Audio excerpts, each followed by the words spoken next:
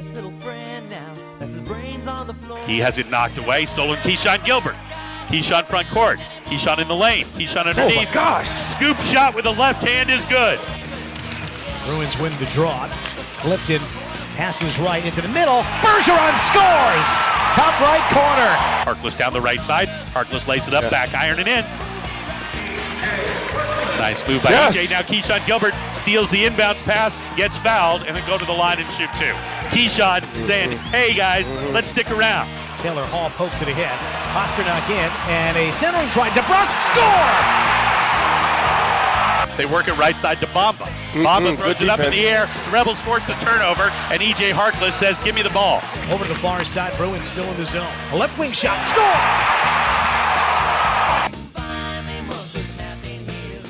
Here we go. Ed, Tyler, and Jared. Like that song, the song behind that. I like that.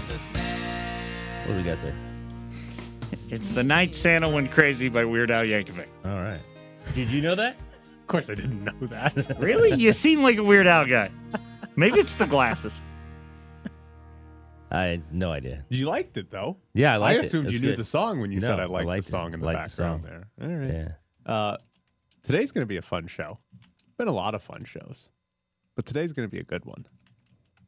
Making that prediction? What prediction? That it's going to be fun? Yeah. They're always fun. Did you... I mean, it's a morning show. If we're not having fun, we're not doing our That's true. jobs. We're not doing our job. Had to drive home in the pouring rain from California. What a disaster. Was it raining the whole way? A lot of the way. It was, man, out of California, it was pouring. I think there was like a 14-car wreck on the 215 yesterday. Yeah, that's why we went 15 and 95. Yeah. Fun. Well, what am I saying? I didn't drive. I was sleeping most of the way. She was gripping the steering wheel. It's very stressful driving through that. As great a driver she is, never a ticket, never an accident. Never a ticket? Never a ticket. Never an accident. That's How about impressive. That? That's very impressive. That's very impressive. And Okay, she reminds me all the time. Makes me think that she's had a ticket and she just didn't tell you. I don't know. She's pretty Because even straight up. her 2 tickets are still compared to everything you've done in a car. Well, yeah, so she can tell him. Like, if she got a ticket, she can tell him and be like, well, still not as bad as you. Oh, no, not even close. But she's pretty straight up. I don't think she's having a ticket. I don't think she's had a ticket. She's a wonderful driver. That is genuinely impressive. Yeah, she's a She wonderful didn't go driver. to UNLV. I guess not. No.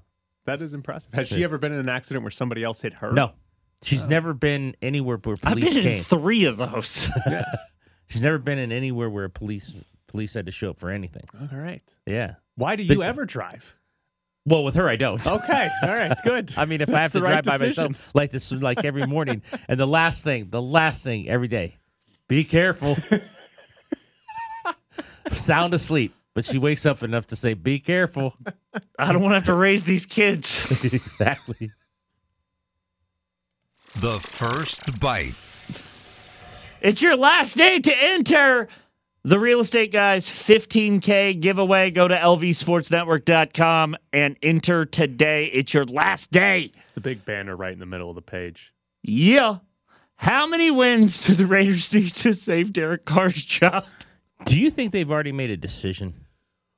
No. I don't either. I don't think they've already made a decision. I kind of do. Do you?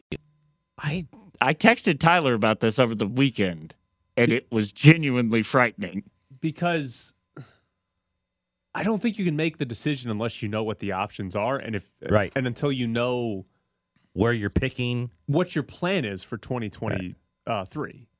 Because I am going to expect Josh McDaniels and Dave Ziegler to sort of be all in next year again, right? I don't expect there to be a rebuilding mode.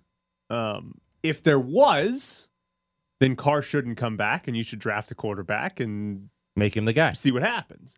But I don't expect there to be any sort of rebuilding situation for the Raiders. I don't think Mark Davis wants that. And I don't think Dave Ziegler or Josh McDaniels want that. And I think, and here's to me the key. The Raiders are 5-8. They are almost surely not going to lose all of their games the rest of the season. They're also surely not going to win all of their games the rest of the season.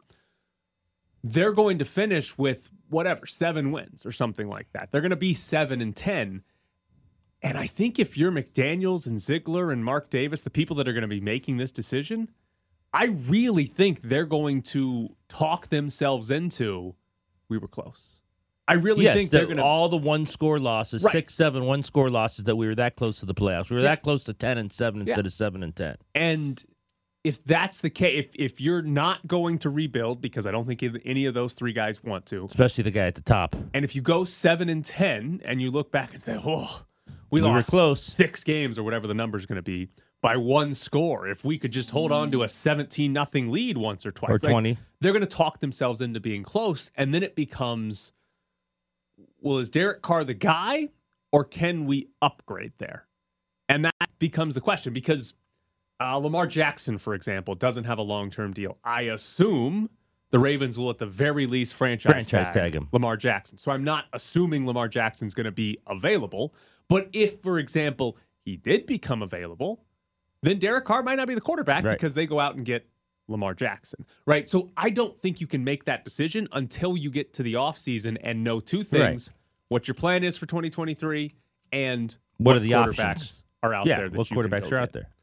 So until we get, because here's the other part of this: what if they do lose all of their games the rest of the season?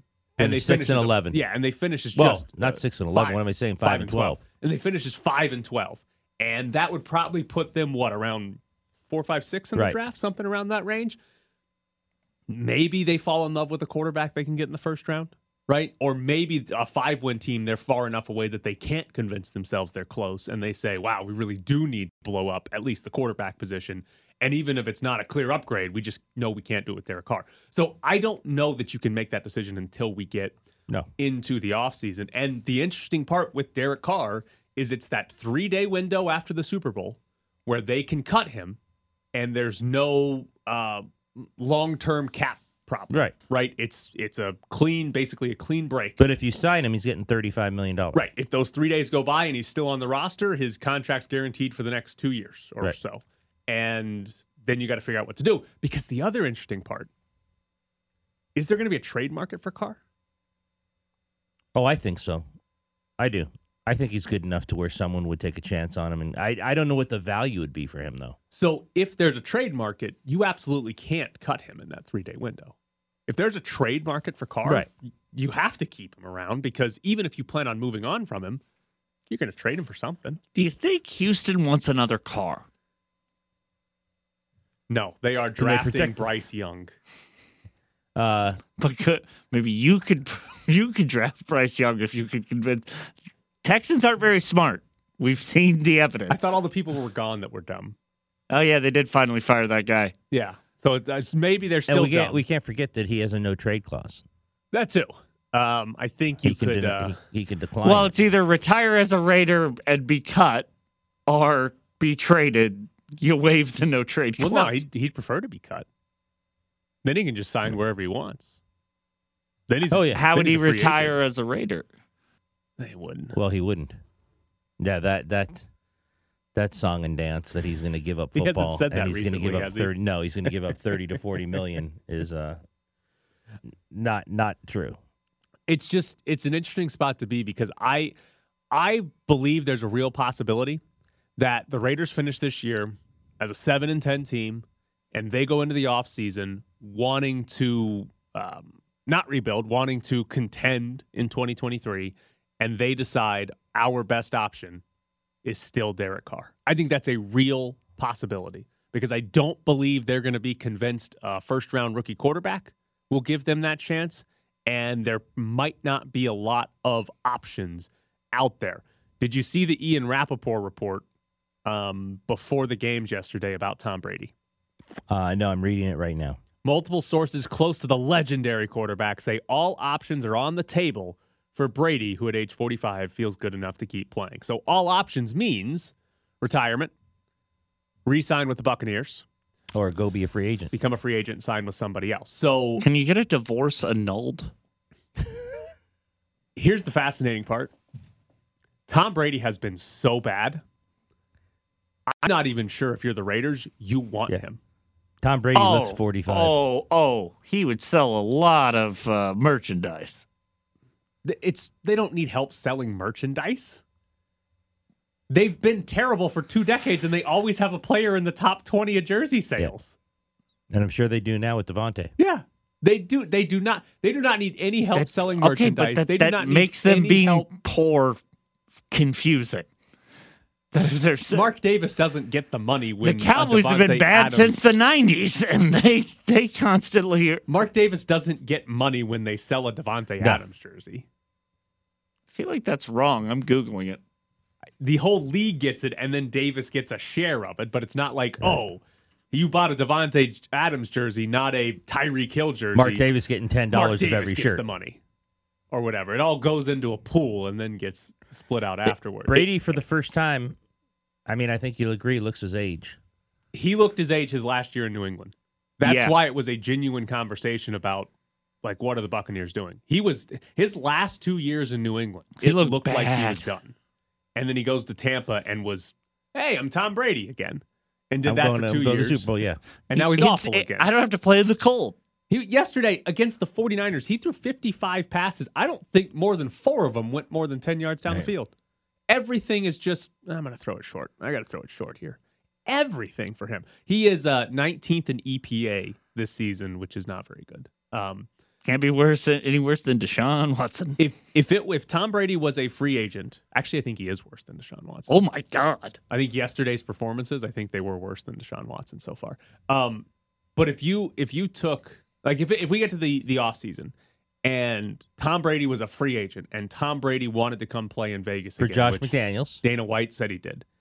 I believe McDaniels is taking Tom Brady, but there's a genuine conversation you would have to have about, does Derek Carr or Tom Brady give me a better shot at winning? A better shot of winning and getting to the playoffs. Because you're talking, what is Brady right now? 45? Yes. You're talking about a 46-year-old who has looked awful this year versus Carr, who's been Derek Carr. Like, you know what you're getting with Carr. Brady, maybe he's all of a sudden, look, I'm back. I'm the greatest of all time again. Or maybe you're getting, he's 46 years old. Right. So that's why we get to the offseason. What are the options? That's the genuine question. What are the options? Because there's a real chance, even if they're a 7-win team, Derek Carr is the best option for a 2023 team. They'd really have to hit on a quarterback given where 7 and 10 they'd be picking. Because the top 3 guys, who everyone said the top 3 would be gone. They'd have to really evaluate and hit on a quarterback. Or you'd have to find a way to trade up. And right. I don't know if they have the player assets to do so. You'd probably be giving up draft picks to lot. Move up. Maybe Carr, you package Carr in a first-round pick to move up, but again, Carr has to agree to it and all that. So they could move up conceivably if there was one earlier in the draft they wanted, but it might be sort of costly for their future first-round picks. All right, coming up next, we'll jump into some UNLV football because Barry Odom already had his dream job. He can't leave UNLV after a year. Driscoll fakes the give. Now, running to his right. He's going to throw downfield, and it's caught by Amari Rogers. Touchdown! Oh, my goodness! What a throw by Driscoll. It's the Press Box with Graney and Bischoff on ESPN Las Vegas. By the way, that was the guy who got cut by the Packers because he couldn't catch punts or would fumble punts, catching his first career touchdown as a Houston Texan from Jeff Driscoll. He did not catch a touchdown from Aaron Rodgers, but he caught one from Jeff Driscoll. And the only reason he's there is because he can't handle punts. And because of him, every single time I see him, I go, hey, he played quarterback at nope, different name. So, UNLV football hired Barry Odom last week. A couple things we have not gotten to yet on this. First, I think, is a very, very important detail. Barry Odom played football at Missouri, and Barry Odom has already been the head coach at Missouri. We have seen this in UNLV basketball. TJ Otzelberger, Chris Beard. By the way, we'll get to some Chris Beard news later in the day. That's disturbing. Ouch. But we have seen this where UNLV basketball has lost a head coach because they took their dream job. Right. Iowa State became available. Texas Tech became available. Great job by Eric Harper and UNLV. to hire somebody that already had the dream job. I guess Missouri could rehire him, but he's not leaving for Missouri after a year or two because I assume Missouri's not going to bring him back for a second stint. Do you think Desiree would really come and steal UNLV's head coach? I forgot she's there, too. She's the athletic director. That would honestly, I think that would trump all of the other dream job scenarios UNLV coaches if she have came left and for. stole UNLV's football coach to bring him back to Missouri. After he had already been fired by Missouri 3 or 4 years ago. If he coached here for one season and was great and left for Missouri, I think that would trump. Actually, here's the thing, Ed. The whole dream job thing, the problem for UNLV has been the basketball program never won anything. Obviously, Beard left before he coached a game, but Otzelberger left after 2 years and didn't do anything, right? Like, that's been the problem. It's one thing if you lose a coach to a better job or even their dream job after you've won something, right? Like, if this year's UNLV basketball team goes to the NCAA tournament and Kruger left, it's going to suck because you're hiring a new coach again, and people here would be like, oh, Kevin Kruger's the guy. But at least you would have gotten something out of it. The problem is UNLV keeps losing coaches who don't do anything. Right. But I assume Barry Odom's not going back to Missouri after a year because they just fired that guy. And you don't normally go back to and say, oh, he figured it out now. I guarantee he lives here. If he gets to live here for any 7 months, he's going to go, I don't ever want to go back to Missouri. Oh, man, it's going to take that long? Well, you gotta figure out why everyone's wearing winter coats when it's like 60 degrees outside. But once you figure that out, you're like, I don't ever want to go back to tornadoes. I'm going to turn Missouri and Mississippi into the same state really quick. You can tell me if I'm wrong here. There are two types of people in Mississippi. The ones that want to leave and never come back, and the ones that never want to leave or touch any other state. That could be or Missouri. city in the That country. is That's Missouri. I have lived. Yes, no. That's the guy who goes. Well, why would I go somewhere else? I can bring my gun to Applebee's. What do you think's happening? Do you think there's going to be a diehard? Never mind. So I don't know which one Barry Odom is. I'm going to guess he's the one that's happy with leaving because he's coached college football at Arkansas and Memphis. But granted, he was at Memphis for 1 year and Arkansas, I think, for 3. So it's not like he had been at either of those places very long. Arkansas is worse than Missouri? No, it's basically just we could take Kansas, Missouri, and Arkansas and just fuse them into one state and really save time on postage. I mean, listen, Missouri has Kansas City. Arkansas doesn't have that. No. Arkansas is Fayetteville. Arkansas has highways sponsored by the KKK. So I don't know if Barry Odom's the guy that wants to go back or doesn't want to go back, but that's to completely generalize. That's going to be a everybody hard sell when you're part. recruiting somebody. Hey, yeah, coach, while I was driving in for my campus visit, the highway kept saying, cleaned and maintained by the local chapter of the Ku Klux Klan. It's all right. Something else with Barry Odom's contract here that we didn't talk about this part. Highest paid coach in the Mountain West now. Going to make $1.75 million in his first year. The 5th year of his contract is up to $2.25 million. So UNLV, assuming Barry Odom is here for at least 3 years, will be paying their head football coach $2 million.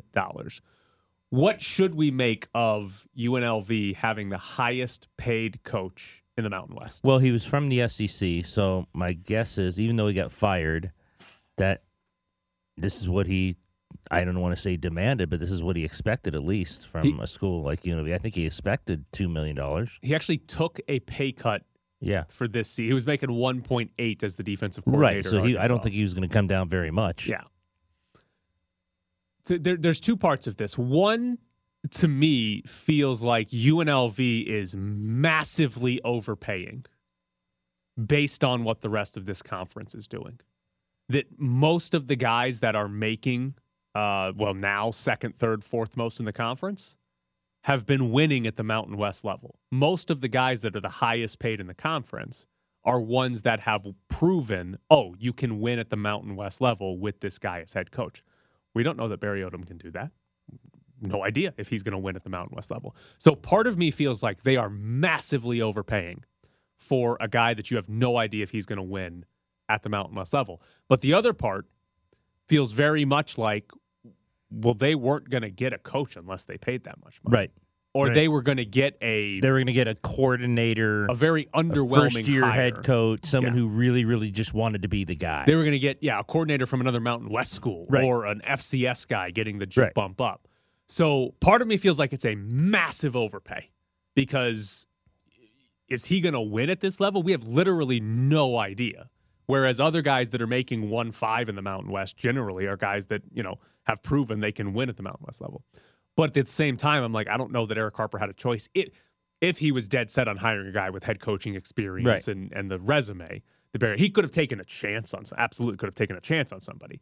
But it's such a strange place to be that UNLV, who's maybe the worst football member of the Mountain West since it formed, is now has the highest paid coach in the Mountain West. And it's not like, they hit on somebody and he's been there for 4 years and he's been to a few bowl games. It's just, we're taking a shot on Barry Odom here. So that part to me is fascinating because UNLV's out here paying a lot of money and there's not much of a guarantee they're even going to a bowl game anytime soon. UNLV would be technically the richest team outside of San Diego State? They're the richest school as far as they've got 40,000 people who go to it, right? I'm looking at you at in terms of operational budgets. Yes, or what the athletic department budgets. They probably should be. I don't know that they are. Right. Does Boise State make more simply because their football program is better and has been good for a long time and sell a lot more tickets? Yeah, and they get a bigger cut of the media deal. Boise State, I'm guessing Boise State. Well, Boise State should have won a national championship when we had computers do this. I don't think I've ever told you guys the story. I was in a speech class at a technical, at a math college in Missouri. This was in high school, and a guy gave a full-on speech about how Boise State should have won a national championship. And that was his speech final. It's a good topic. That the only thing I know about Boise State was that and the Statue of Liberty. Did he convince you? Yes. All right. Then he did well. Should have put him in. It's also led to my crappier and crappier takes, Central Florida should have won a national championship. They did. That Dentist magazine gave them the national championship. They gave him rings. Yeah. That magazine of dentists who puts out their own top 25 ranking. They did. Central Florida did win a national championship. Man. Boise State did kind of blow it. They had a long peak there and did never actually get a legitimate shot to play. How do you not get in the Pac-12 doing that? Because they're in Boise, Idaho. Yeah, because they're in Boise and their market is Boise, Idaho. I mean, genuinely, if UNLV had that the blue turf. If UNLV went on that run, they'd be in the Pac-12 right now. They had that run in basketball, and they went from the Big Sky to the. Well, that was before people knew conferences really mattered. Oh, okay. That was before Paul Feinbaum. This whole Power 5 thing and the massive amounts of money they make, it's a relatively new situation in college athletics. Yeah. This is maybe 2 decades old here, but in the 90s, in the 80s and 90s, what conference you in? It was the Big 8. One of the best conferences in the country had 8 teams in it, and they were all Midwestern teams. Farm boys. Yeah. There was never a thought in the world about television markets when Nebraska and Oklahoma were the 2 best teams in the country. There's no idea about the Pac-12 messing up their media deal. Right. So, could be fun. But yeah, Boise State kind of blew it. Actually, the college football playoff blew it for Boise State because they probably would have gotten in 1 year if they had at least 4 teams back when Boise State was good. But because it was only 2 in the BCS, they had no chance. They genuinely didn't have it. Everybody had to have 2 losses, basically, to have a chance. All right, coming up next, Sam Gordon joins the show. It's not just calling a pass play or calling a deep shot. It's everything has to work together. So the route has to be run properly, the read has to be made properly, the protection has to be done well, and then you have an opportunity to make a play. Just because somebody calls something, which there was a number of them called last night, doesn't mean that the ball is ultimately going to get fired down the field or we're going to have great success. When we've had success this year, it's been the result of everybody doing their job well. That's the reality. We're back to the press box with Graney and Bischoff. Joining us now from the Review Journal, is Sam Gordon. Good morning, Sam. Sammy. Good morning, fellas. Happy Monday. How you guys doing? Good. Good. It's been a few days since the Thursday night loss to the Rams. Have you come up with any explanation as to how the Raiders keep losing unlosable games? Oh, geez, I wish I could. I mean, I really think on Thursday, Tyler, it came down to just coaching, quite frankly. I mean, Josh McDaniels, regardless of what he says or how he tries to couch it, he got tight. He called the game tightly. There was nothing down the field, a lot of conservative run plays, and then, punting on 4th and short, right? And then just from that standpoint, you have that standpoint from play calling, and then in terms of just execution, disastrous penalties, untimely penalties, and a seemingly lack of expectation for what Baker Mayfield on one day's notice is going to do in the 2-minute drill. There's nothing. He didn't know the playbook. There's nothing that the Rams really did except run four go routes, every time down the field, and that's something Baker Mayfield can do. It seemed like the Raiders had absolutely no idea what to expect, no idea what to prepare for, and lo and behold, you saw the result. So I think a lot of these games, these close games that the Raiders lose, have the same, a similar script where the opposing team makes a lot of adjustments in the second half. The Raiders don't, and then they struggle to finish. So it's been, I mean, the talent, there hasn't been any question to me that it's not a perfect roster by any means. We understand that. But it's a talented enough roster to be a lot better than 5-8. And here we are at this point in the season where you've blown 3 17-point leads. You blew a 2-score lead to a Rams team without its All-Pros, with a quarterback it had signed a day ago. And they also, of course, had the Jeff Saturday loss and the Dennis Allen loss, too, in which they were shut out completely. So at this point in the season, no loss.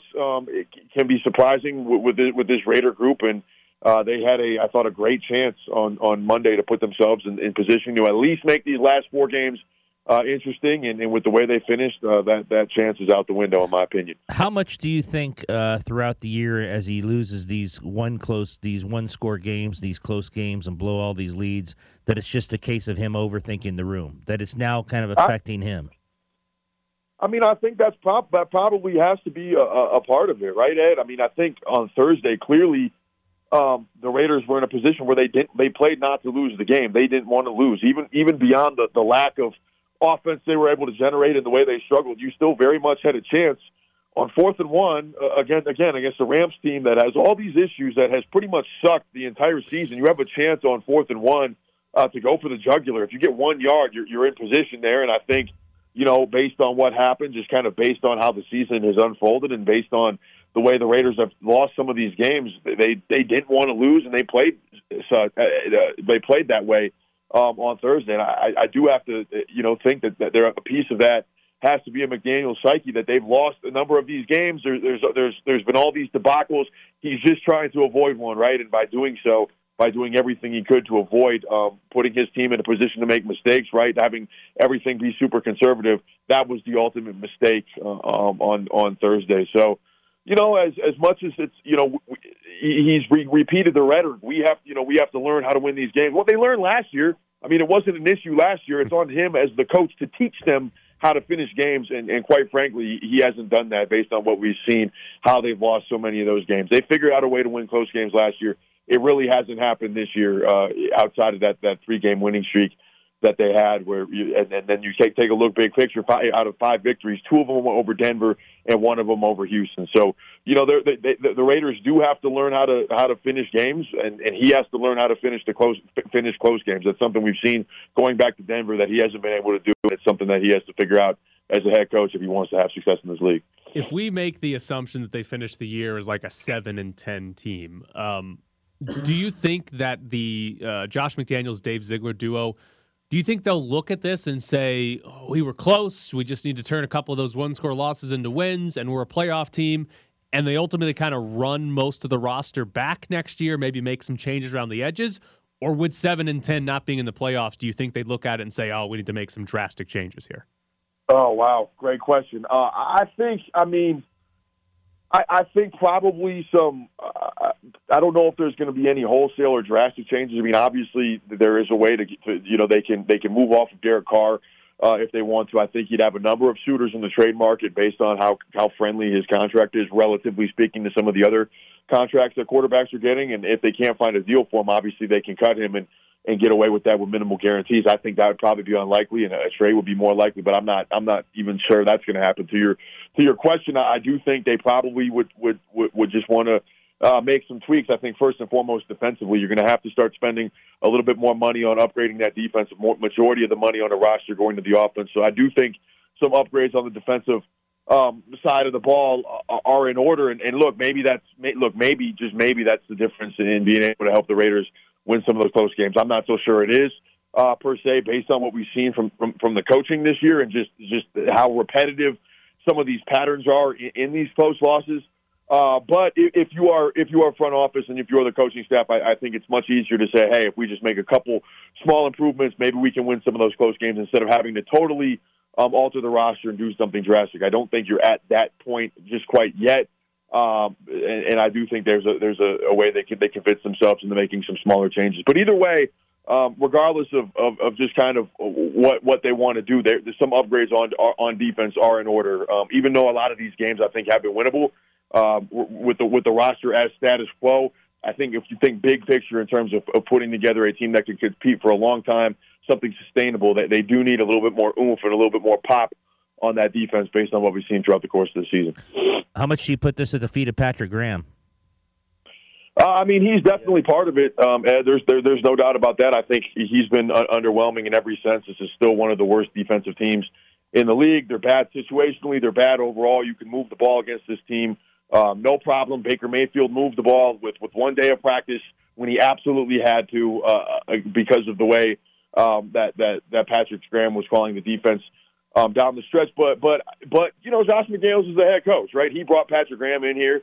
And, yes, Patrick Graham is the defensive coordinator responsible for the defense, but ultimately I think this falls on the head coach as well. If he doesn't, whatever he has to do, if he has to talk to Patrick Graham in order to make some adjustments, if he has to make some changes next year, we'll see. So some of this definitely falls on Patrick Graham, but I don't think the buck stops with him or ends with him. I think it starts with the head coach, and that's, again, where these issues have come from in these close games.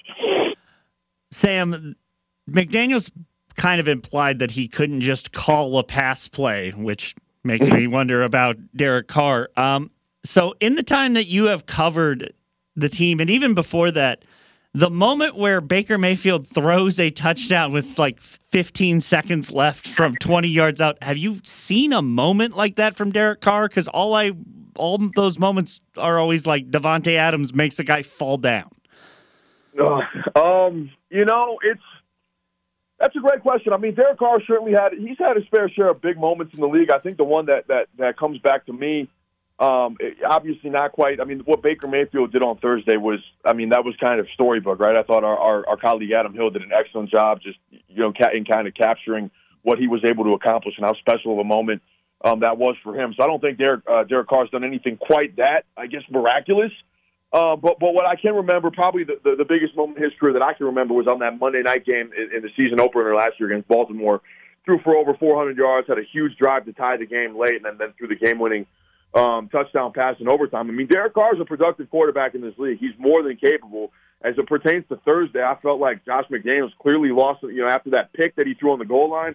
Definitely an egregious interception, but Josh McDaniels called the game in a way that reflected a lack of confidence in Derek Carr. And that's not going to help him out by any means if we're talking big picture. So what Baker was able to do on Thursday, definitely spectacular. But Derek Carr, again, more than capable for all the kind of ups and downs that he's had, he is more than capable of making big plays in big spots. He's done it at various junctures, and it was not, quite frankly, not put in position to do so on Thursday in the second half because of the way the game was called. All right, Sam, we appreciate you getting up early to talk to us. Have a good rest of the morning for us. Appreciate it, guys. Thank you guys for having me. We'll talk again soon. Thanks. Take care. At some point, we'll call him after a win. I got to win one. I got to do that. Sam Gordon, Monday. They won 3 in a row. We talked to him at some point in that 3 weeks, didn't we? I don't think we did. I think we just. I'm trying to remember if we did, or is it just after Monday after losses? Sam Gordon is Mondays after losses. Poor Sammy doesn't get winning Monday where he gets it off. Oh well. He's Sam Gordon from the Review Journal. Coming up next, The New York Mets are going to buy a World Series. Purdy going to drop back to pass. Under pressure, going to step up, try to run forward and go to the end zone standing. Touchdown! San Francisco! Purdy going to throw for the end zone for McCaffrey. Makes the catch for a touchdown! What an adjustment there by Christian McCaffrey. Purdy back. Time. Pumps. Now going to throw for the end zone. Wide open. Brandon Ayuk. Touchdown! San Francisco! Ayuk is on fire! Live from the Findlay Toyota ESPN Las Vegas studios, this is the Press Box with Graney and Bischoff. Wait. Is that the actual 49ers radio broadcast call of a Brandon Ayuk touchdown? Yes, it is. That is excellent. How many touchdowns has he scored this year? Because that's how many times you have failed to give us audio of them yelling, Ayuk is on fire. I mean, they are the San Francisco 49ers, so I kind of assume, I know they keep winning, but I keep assuming that eventually they're like the Seattle Mariners. I just always assume that there's going to become a point of the season where not having a quarterback will bite them in the ass. Well, normally it's the NFC Championship game, which is farther than the Mariners make it. That is my request the rest of the year, Jared. If Brandon Ayuk scores a touchdown, we need that audio. Okay. Somewhere in the show, because the entire that was not just the play-by-play guy coming up with a funny call. That was the entire, I think they turned on all the mics of all the producers and everybody to yell. Oh, it's phenomenal. That's great. So more of that, please. And now Brandon Ayuk. I can't believe it's the first time they've done it. No, it can't be. No, it can't be. Surely they've been doing that before. Don't call me Shirley. So the Mets, their payroll is now over $300 million. It is looking more and more likely that they are going to pay just in luxury tax more than like 5, 6, 7 teams are going to pay their entire roster this season. But the Mets payroll is over $300 million. They signed Kodai Senga, who is one of the 2 big-name Japanese players that is coming over to the United States this year. He got a 5-year, $75 million deal. He's a starting pitcher. This offseason, the Mets have signed Justin Verlander, Jose Quintana, Senga. They also re-signed Brandon Nimmo, who was, the number 1 center fielder on the market, unless you consider Judge a center fielder, and also re-signed Edwin Diaz to a massive deal for a reliever. Steve Cohen bought a baseball team and is spending money. Well, I love this, given who my favorite team is. I want you to spend as much money as possible. You do? Yes, you darn right I do. You have to make you have to make good decisions with your money. But I want to be a fan of a team that tries really hard to win. That's what I want to be. I want to be a fan of a team that at least tries. All right. And there's no way my team's trying. You made 2 points there. The Dodgers aren't trying? Not right. Not this offseason. The biggest decision they've made is Clayton Kershaw, $20 million. Okay. All right. We'll yell about the Dodgers in a second if you want. But when you say you've got to spend your money wisely, you do if you're in a salary cap sport or, like a lot of baseball teams do, install their own salary cap, right? Like, to use the Astros, for example. The Astros don't want to go over the luxury tax line. They don't want to go over the tax. If you're Steve Cohen and you're just willing to spend money, he doesn't actually have to spend it wisely. If Verlander's arm falls off and he's still got to pay him next year, he can just go out in free agency and buy another starting pitcher if he wants to, if this is how he's going to spend his money. So he doesn't have to unless he decides, I need to save some money on my baseball team. If you're willing to just keep spending, I just prefer my team sign good players. I mean, yes, that is very helpful. that does help quite a lot. So you seem kind of worried that the Mets are going to be the team in the NL and not the Dodgers anymore. I seem kind of worried there could be 3 or 4 teams in the NL and not the Dodgers anymore. Like I said, what have they done? What have they done in the offseason? They lost Turner. They lost poor Belly. They went to the Cubs. The only major move they've done... You're broken up about that. The only major move they've done is sign Kershaw. That's it. That's all they've done. All right. Run me through their starting position players. Will Smith's behind the plate. Freddie Freeman's at first. What's the middle infield look like right now? Well, right now, Gavin Lux at second. Gavin Lux is short, and probably Max Muncy is second. Justin Turner's still there, right? At third? Or is he a free agent? He's a free agent. Did he only sign a 1 year? Wasn't he a free agent last year? Yes. I don't know if he signed another 1 year deal. Trace Thompson in left, Mookie in right. I'm not sure who takes over for Belly. All right, you do have a few holes. Yeah. You got a few significant holes there. And we know about the starting pitching. You can keep yelling about that. Okay. Dodgers have a few holes. Yes. All right. I think you're justified in complaining about what the Dodgers have not done this offseason. I think I'm justified in being concerned. Yeah, I think that's fair. That they haven't done much of anything, and there's 2 significant holes in the lineup, and then the starting pitching has a couple of spots as well. But it is December, and the baseball offseason, oftentimes guys that are going to start and play 140 games get signed like the day before spring training starts. So you still got time to sign some important players. Also, are the Dodgers just relying on, all these prospects we normally trade away? Some of them might be good for us. That could be true also. Yeah, it could help.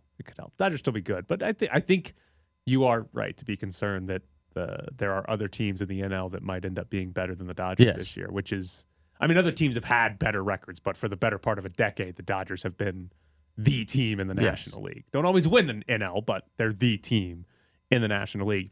Here's what I'm interested to see Major League Baseball side of this.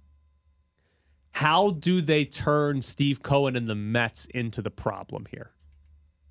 Like, how do they end up punishing Steve Cohen and the Mets for spending money? If he's going to pay the luxury tax, how would he be the issue?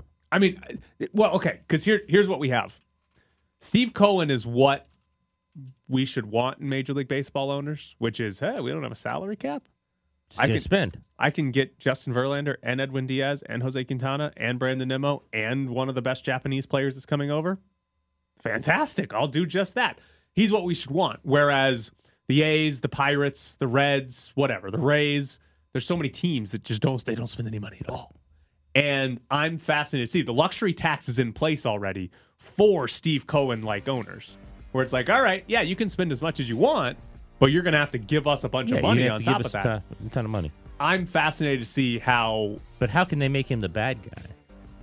Because they don't want Steve Cohen. If you're the A's or the Reds or the Pirates, you don't want Steve don't want Cohen him spending that much money. Because you look bad. You already look bad, but now it's like, you can literally buy you could buy a playoff contending team and the Reds won't do it. The Pirates won't do it. People have been doing that for a while. Right. And if Steve Cohen's going to come in and spend this much money, I guarantee there's going to be either just like a narrative of some sort from owners that are like, we don't know if we like that, or they'll actually try to put in something on top of the luxury tax to make Steve Cohen hurt a little bit more for spending this much money. That's what I'm fascinated to see, because the big thing in baseball, there's no salary cap, but somehow it's the sport with the cheapest owners who don't want to spend any money on players until Steve Cohen arrives.